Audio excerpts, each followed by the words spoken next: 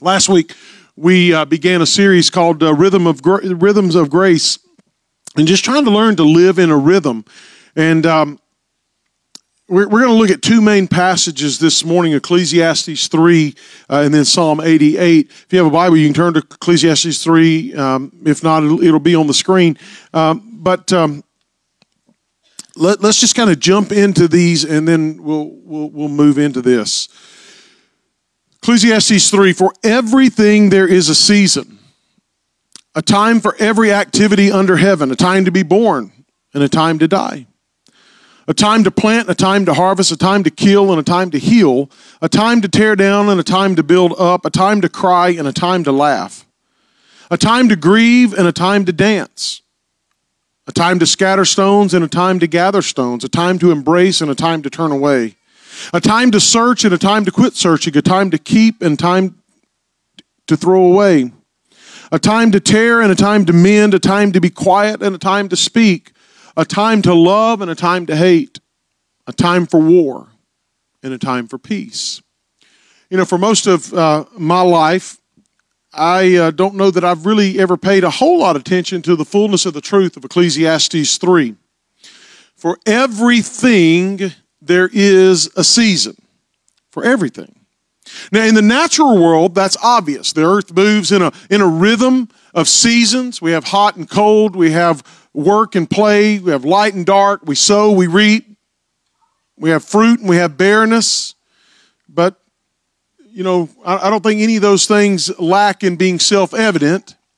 But Ecclesiastes is talking about a whole different kind of seasonality. Life's seasons. Life's inevitable tilting of back and forth. Existence is seasonal and our hearts know it. Our hearts taste the excitement and the leisure of summer, the industry and the urgency of fall, the bleakness and the loneliness of winter, the busyness and the expectancy of spring. I don't know that I've ever developed a spirituality that corresponds with the seasons of the earth.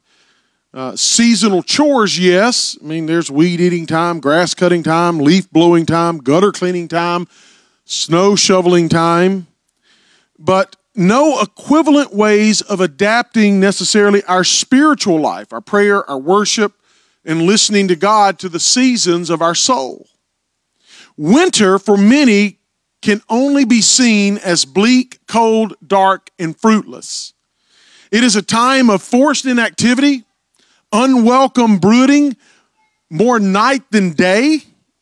It can be harsh, unrelenting, grim, seemingly endless.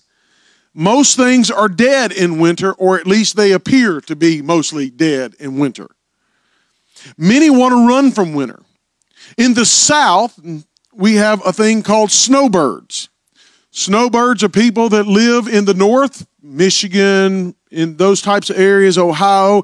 And as winter begins to approach, they migrate down to South Alabama, Northwest, or South Florida to live during the wintertime.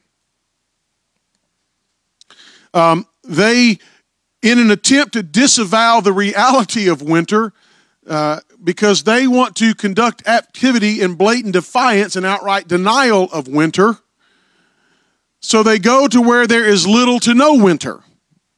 And then they vacate the premises when heat and humidity return. But kind of like summer, darkness and shivering cold, summer has the heat and the humidity. We keep trying to escape one or the other. Now, grief and loss can add up in our lives, and we may press on and keep going like it's not a big deal, but the reality is that we know that grief and loss are big deals. And if you don't deal with it, your body will force you to deal with it. It's foolish to plant corn in January. It's foolish to transplant shrubs in July. Each season has suitable tasks that can be done, required duties, necessary constraints. Concerning the earth's cycles, I think we all get that. But it's taken me almost 50 years to grasp the reality in relation to my own heart. A series of deaths of loved ones and close friends can plunge us into a winter that is deep and long, and at some point you can't keep running from it anymore, and you have to face the season of difficulty.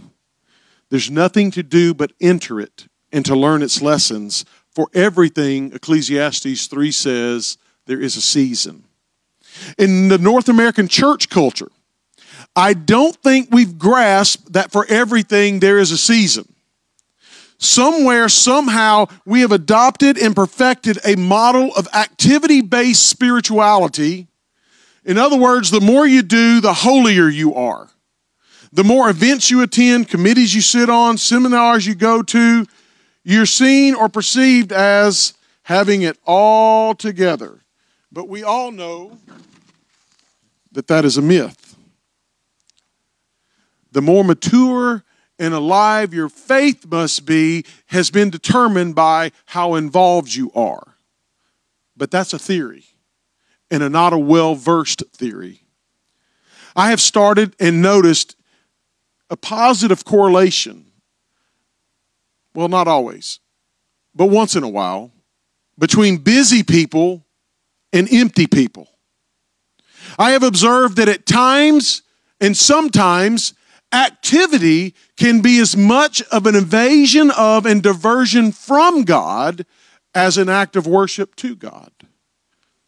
I saw that saying yes, yes, yes can be as unholy as blasphemy if your season is to be one of waiting, listening, and relinquishing.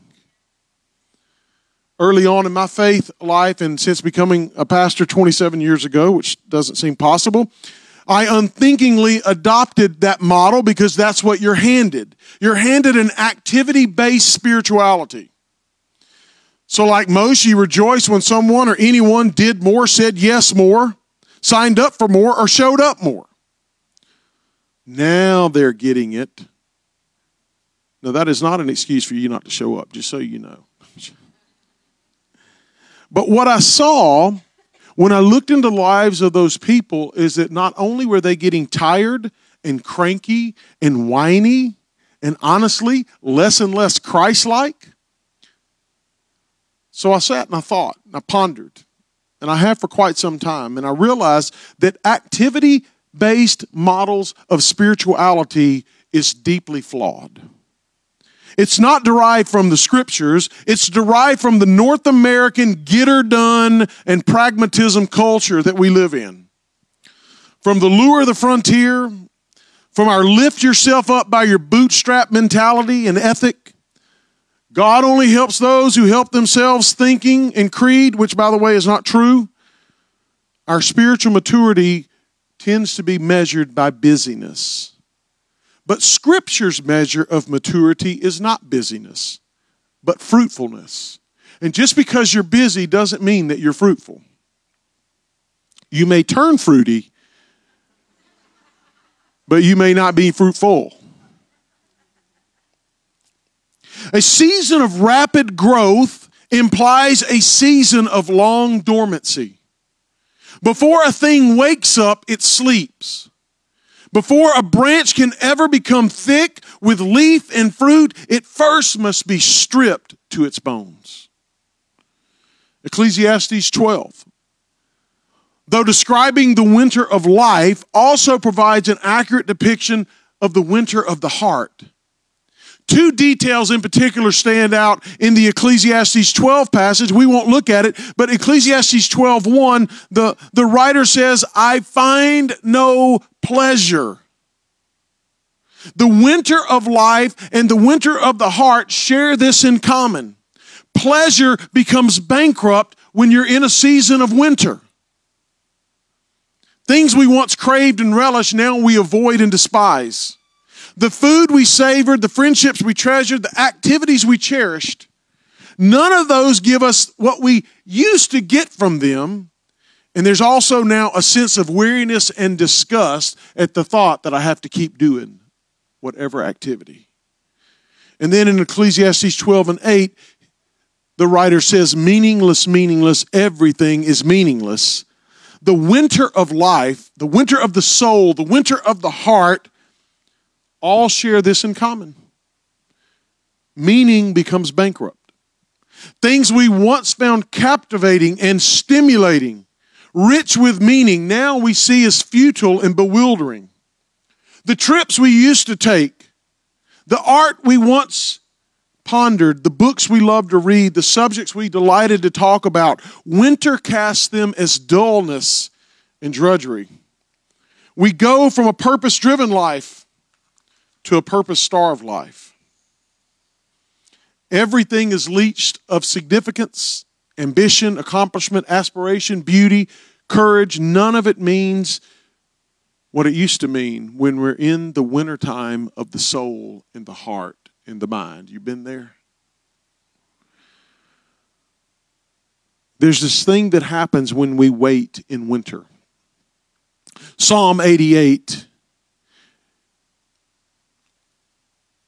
I didn't put it on the screen because I just want you to listen, but if you have a Bible app or a Bible, you can turn there. Psalm 88 reads like this: O Lord, God of my salvation, I cry out to you by day, I come to you at night. Now hear my prayer, listen to my cry. For my life is full of troubles and death draws near. I am as good as dead, like a strong man with no strength left. They have left me among the dead, and I lie like a corpse in a grave. I am forgotten, cut off from your care.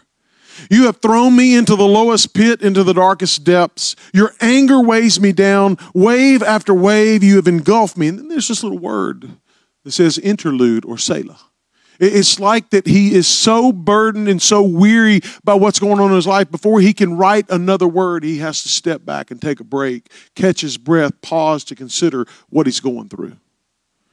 He picks up, you have driven my friends away by making me repulsive to them. I am in a trap with no way of escape. My eyes are blinded by my tears. Each day I beg for your help. O Lord, I lift my hands for you for mercy. Are your wonderful deeds of any use to the dead? Do the dead rise up and praise you?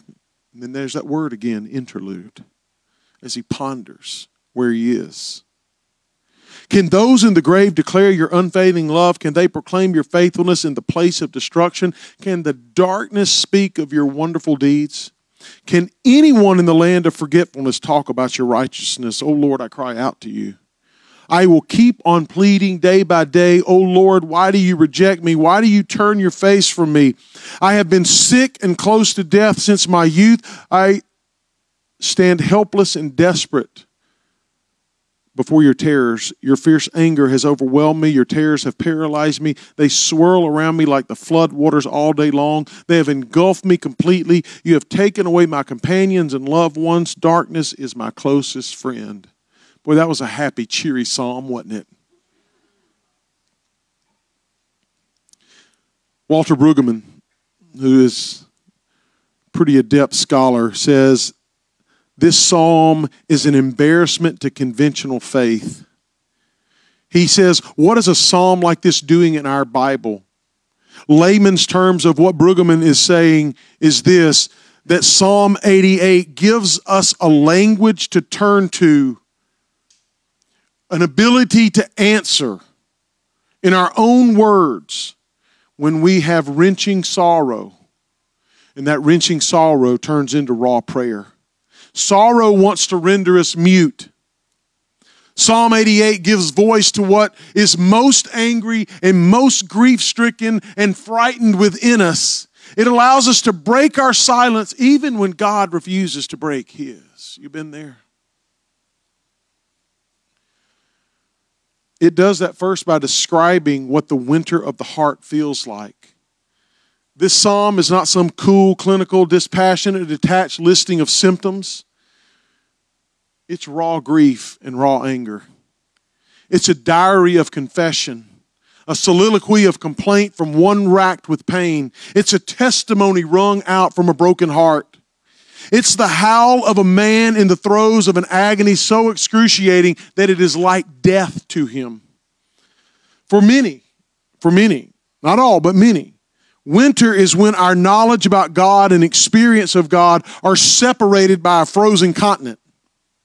Our theology and our reality are irreconcilable.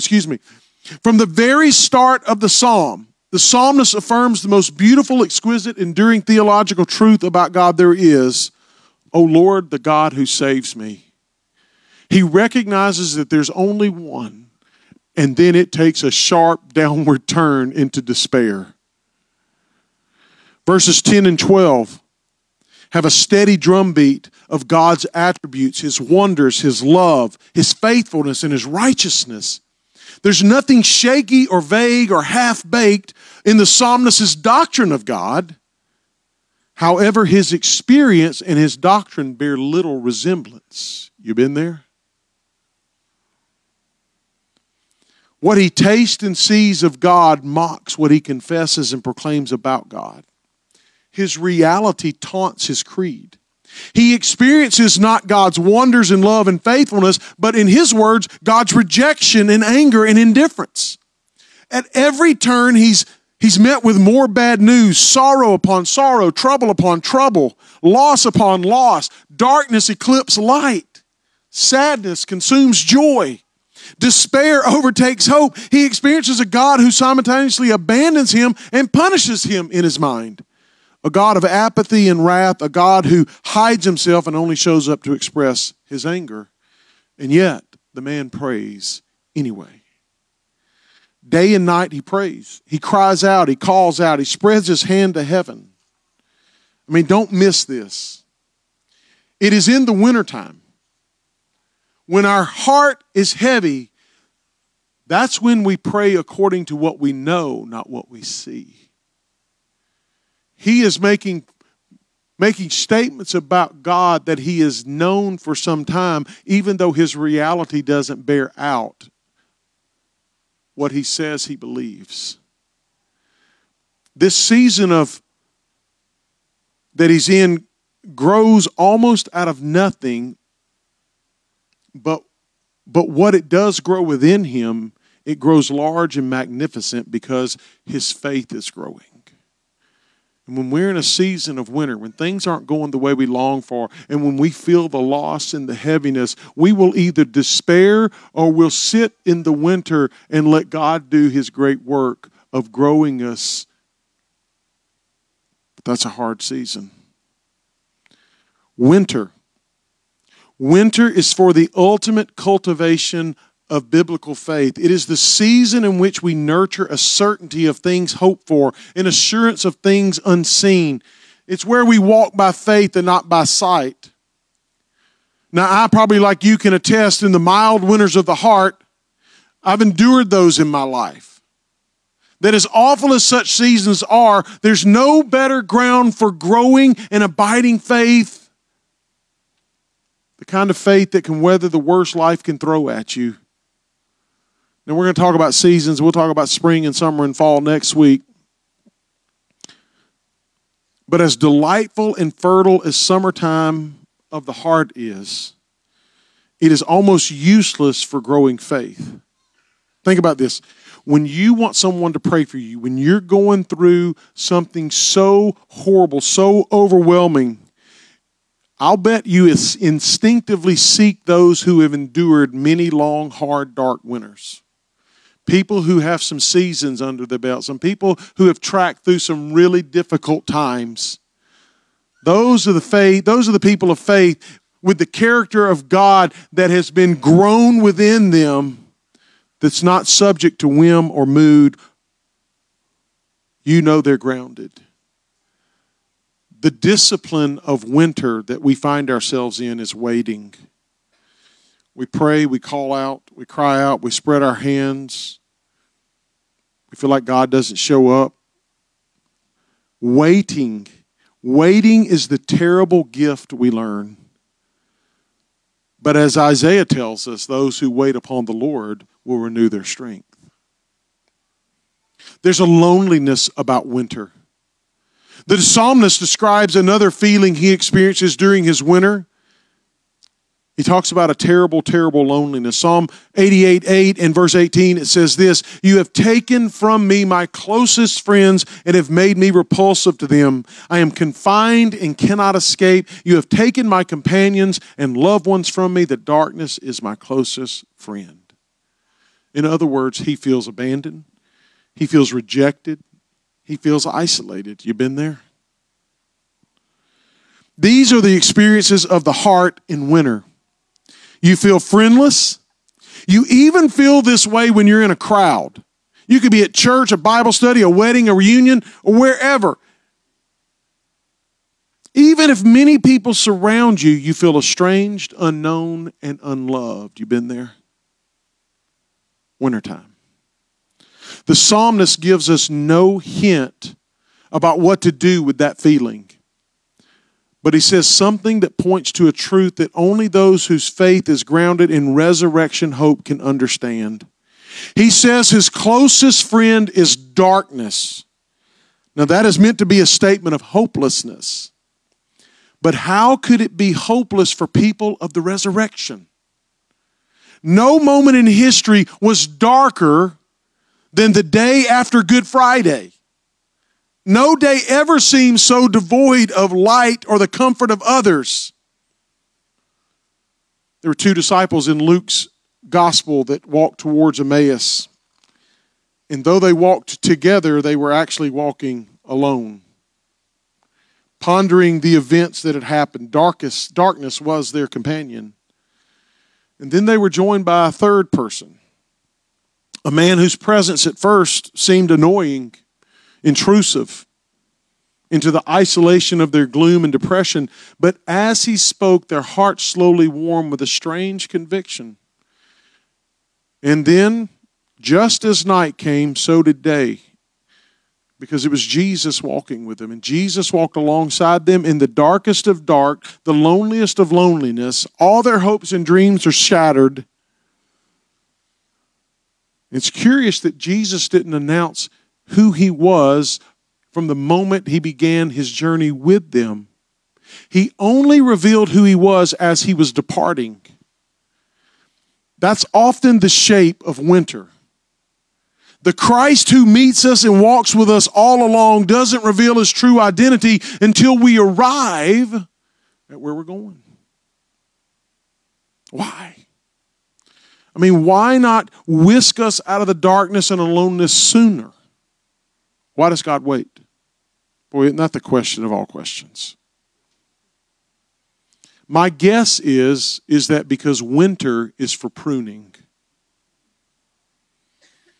It is that time we submit in silence and naked aloneness to let Christ do his great work of vine dressing. He is the one who cuts those parts of us that no longer bear fruit, those parts that are dead and dying and need to be taken away, so the parts in our heart that need the most blood, the most oxygen, can more readily get it. He cuts the death out of us, just like he does a tree whose branches have rotted. If you're in the darkness, if you're in the loneliness of winter,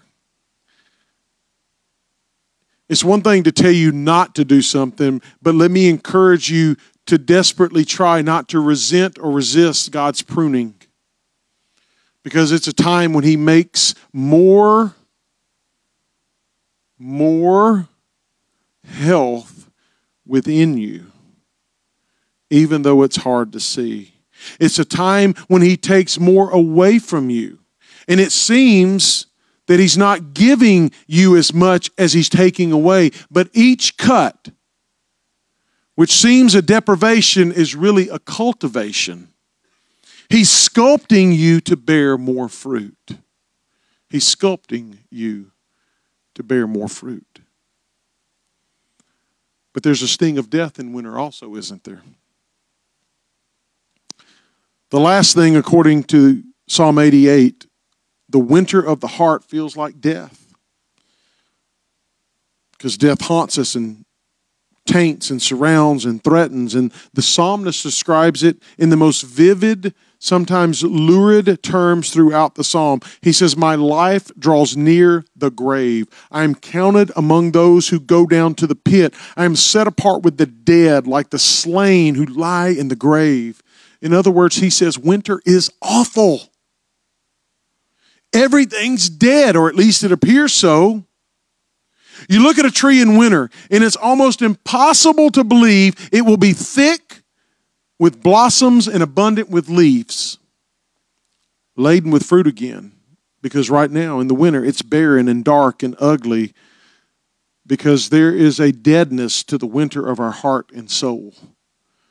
Winter is when your heart can be so closed up that you can't imagine it ever opening again. When your dreams are so buried in seas, you can't conceive of them flowing and flowering ever again. You find no pleasure or no meaning in much of anything. Here again, though the psalmist has no answer to this plight, those who follow a risen Savior are not without recourse. The Apostle Paul went through his own Psalm 88 experience, but he has a much different outlook. 2 Corinthians 1 tells of Paul's own dark night of the soul, if you will. He says, we do not want you to be uninformed, brothers, about the hardships we suffered in the province of Asia. We were under great pressure, far beyond our ability to endure, that we despaired even of life. Indeed, in our hearts, we felt the sentence of death. Winter. Felt the sentence of death. And then look how he closes it in verses 9 and 10. But this happened, that we might not rely on ourselves, but on God. He is the pruner. He is the one that cuts the death away. Not rely on ourselves, but on God who raises the dead. Resurrection hope. But not just resurrection hope after we die. Resurrection hope now when we are in the throes of winter.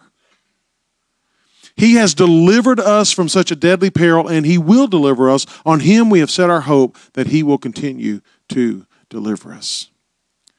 Paul will go on in 2 Corinthians to disclose the full value of his winter of the heart. Here is finally the great gift that the winter of the heart alone is able to give us. It makes us heavenly minded. And I'm not talking about heavenly minded when, we're going to die and we're going to go to heaven. That's missing the point now. It's that we live in the power of the resurrection now. Filled with the Holy Spirit, we find hope because He has not deserted us, but we may be in that season of winter where He's pruning us. But after the pruning and the cultivating, that's when new life comes within us. It breaks our addiction to the ways of this world, and it nurtures in us an anticipation of things not yet seen. We begin to long not for death, but for what takes death's sting away. It's true we're not made for this world, but we're living in this world. Only those who deeply suffer learn how to fully anticipate resurrection, both now and then. The writer of Psalm 88 knew God, but not the God revealed in Jesus Christ, whose greatest defeat and darkest hour turned out to be the greatest victory of the world. Christ's triumph, which means that when we draw near the grave, we can say, death, where is your sting? But we also can rise above our season of discontent because we know He hasn't abandoned us. Many don't relish wintertime, except the people that like to fight 5 hours worth of traffic to go play on the side of the interstate while you're froze to it, and the few that make it actually up to the summit. Death, in some ways, seems close at hand, and friends seem almost like enemies when we're in the winter of our heart and our soul. But as St. John of the Cross says, take hope, my friend, Christ is risen. He is risen indeed. And that's what births hope. That is what births hope. You know, I recognize that you are sitting here and you have your own season of winter. Now, some think winter is the greatest time ever. I love winter. I love cold. I grew up in heat and humidity. Bring on the snow, and lots of it. But we all go through that winter where things feel cold and we feel disconnected because it's not as easy to get out and travel and go and enjoy. And we feel isolated and we feel abandoned. We feel withdrawn. We feel neglected. I think one of our great challenges is that we keep trying to pursue balance. You hear this people all the time. I'm trying to find a balanced life. Well, can you explain to me what a balanced life looks like? I mean, who has a balanced life? King David, lived in a palace and he also lived in a cave. He fought giants and he fought his own family. So tell me how that's balanced. Nehemiah goes and he rebuilds a wall in 52 days with the help of the people in the city, but he's threatened with death. He probably didn't take much time to eat nor sleep. So tell me how balanced that life was. You can read all the self-help books and you can go to all the seminars and you can do all the stuff. Maybe instead of choosing to seek balance, maybe we need to find rhythm, where we learn to move at the season we're in. Winter, though not easy, is a season. Winter of the heart is a season where maybe our activity slows down, where we reflect more on what God wants to do with us rather than what we want to do for God. Busyness is not a spiritual gift. And yet we were called to Sabbath, to rest, which, by the way, is maybe one of the most neglected commands of God, to just rest. Now, rest doesn't mean sleep. Rest means drawing near to God and hearing what He wants to do within us. Because you can't go do for God if He's not doing for you in you. That's when we get out of balance. It's like a deep sea diver. You have the weight of the water that wants to push you to the bottom. And yet you've put air in your equipment, in your suit, that wants to do what? It wants to force you back to the top. And you're trying to live in that balance of something wanting to push you down and something that wants to bring you up. And that's our life every day. There are things that want to push you down and there are things that want to push you up. Maybe in those seasons, instead of trying to fight what God is trying to do, maybe we sit and we just adore on the God that maybe is doing some of His greatest work while He calms us. And when you're anxious and things aren't going the way you think they should go, you become more anxious. And you become more busy or more determined or more this. And maybe what you need to be determined about is just to rest and let God do His work. And that's hard. And sometimes it takes crisis or chaos to force us to step back and go, wait a minute. I don't think my body's supposed to be responding like this. And sometimes our bodies are pleading for us to surrender and to back away and to give up. Let go of the busyness and the worry sickness and the frantic pace of trying to find balance. Let me know how that balanced diet's working for you. They all sound great, and we get sold on them, but I think God is more into the rhythm of what He's created, the rhythm of change, the rhythm of seasons, the rhythm of life, the rhythm of the Spirit going before us and behind us, above us, below us, the Spirit of love and grace that washes us and holds us and moves us. And maybe what we need to do as we take communion today, maybe we need to seek, God, what are you doing in me that I can't do for myself? What are you wanting to do in me that I'm fighting you for? What do you want to speak into me? And if your prayer is constantly, God, help me to do more, do more, do more, maybe He's trying to tell you, do less, do less, do less. Now, that doesn't mean be lazy. It means let Him be your focus. Let Him be your center. Let Him Let Him. Let Him. So let me pray for us, and we'll take communion and close out in worship. Lord, I pray for each of us, Lord, that, God, as we're in the season of winter, we likely have people that are in the winter of their heart and soul. Lord, where it's cold and dark and painful and isolating. Lord, would you remind us that you are not sleeping, you're not neglectful, that you very well may be waiting for us to stop and let you do your great work within us to make us more in Christ's image. And so, Lord, however you want to meet us today, Lord, we receive the bread and the cup as a reminder of your finished work, of your love for us.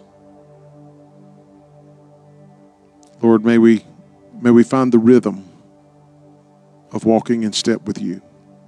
In the name of Jesus, Lord. Amen. Let's have communion and worship.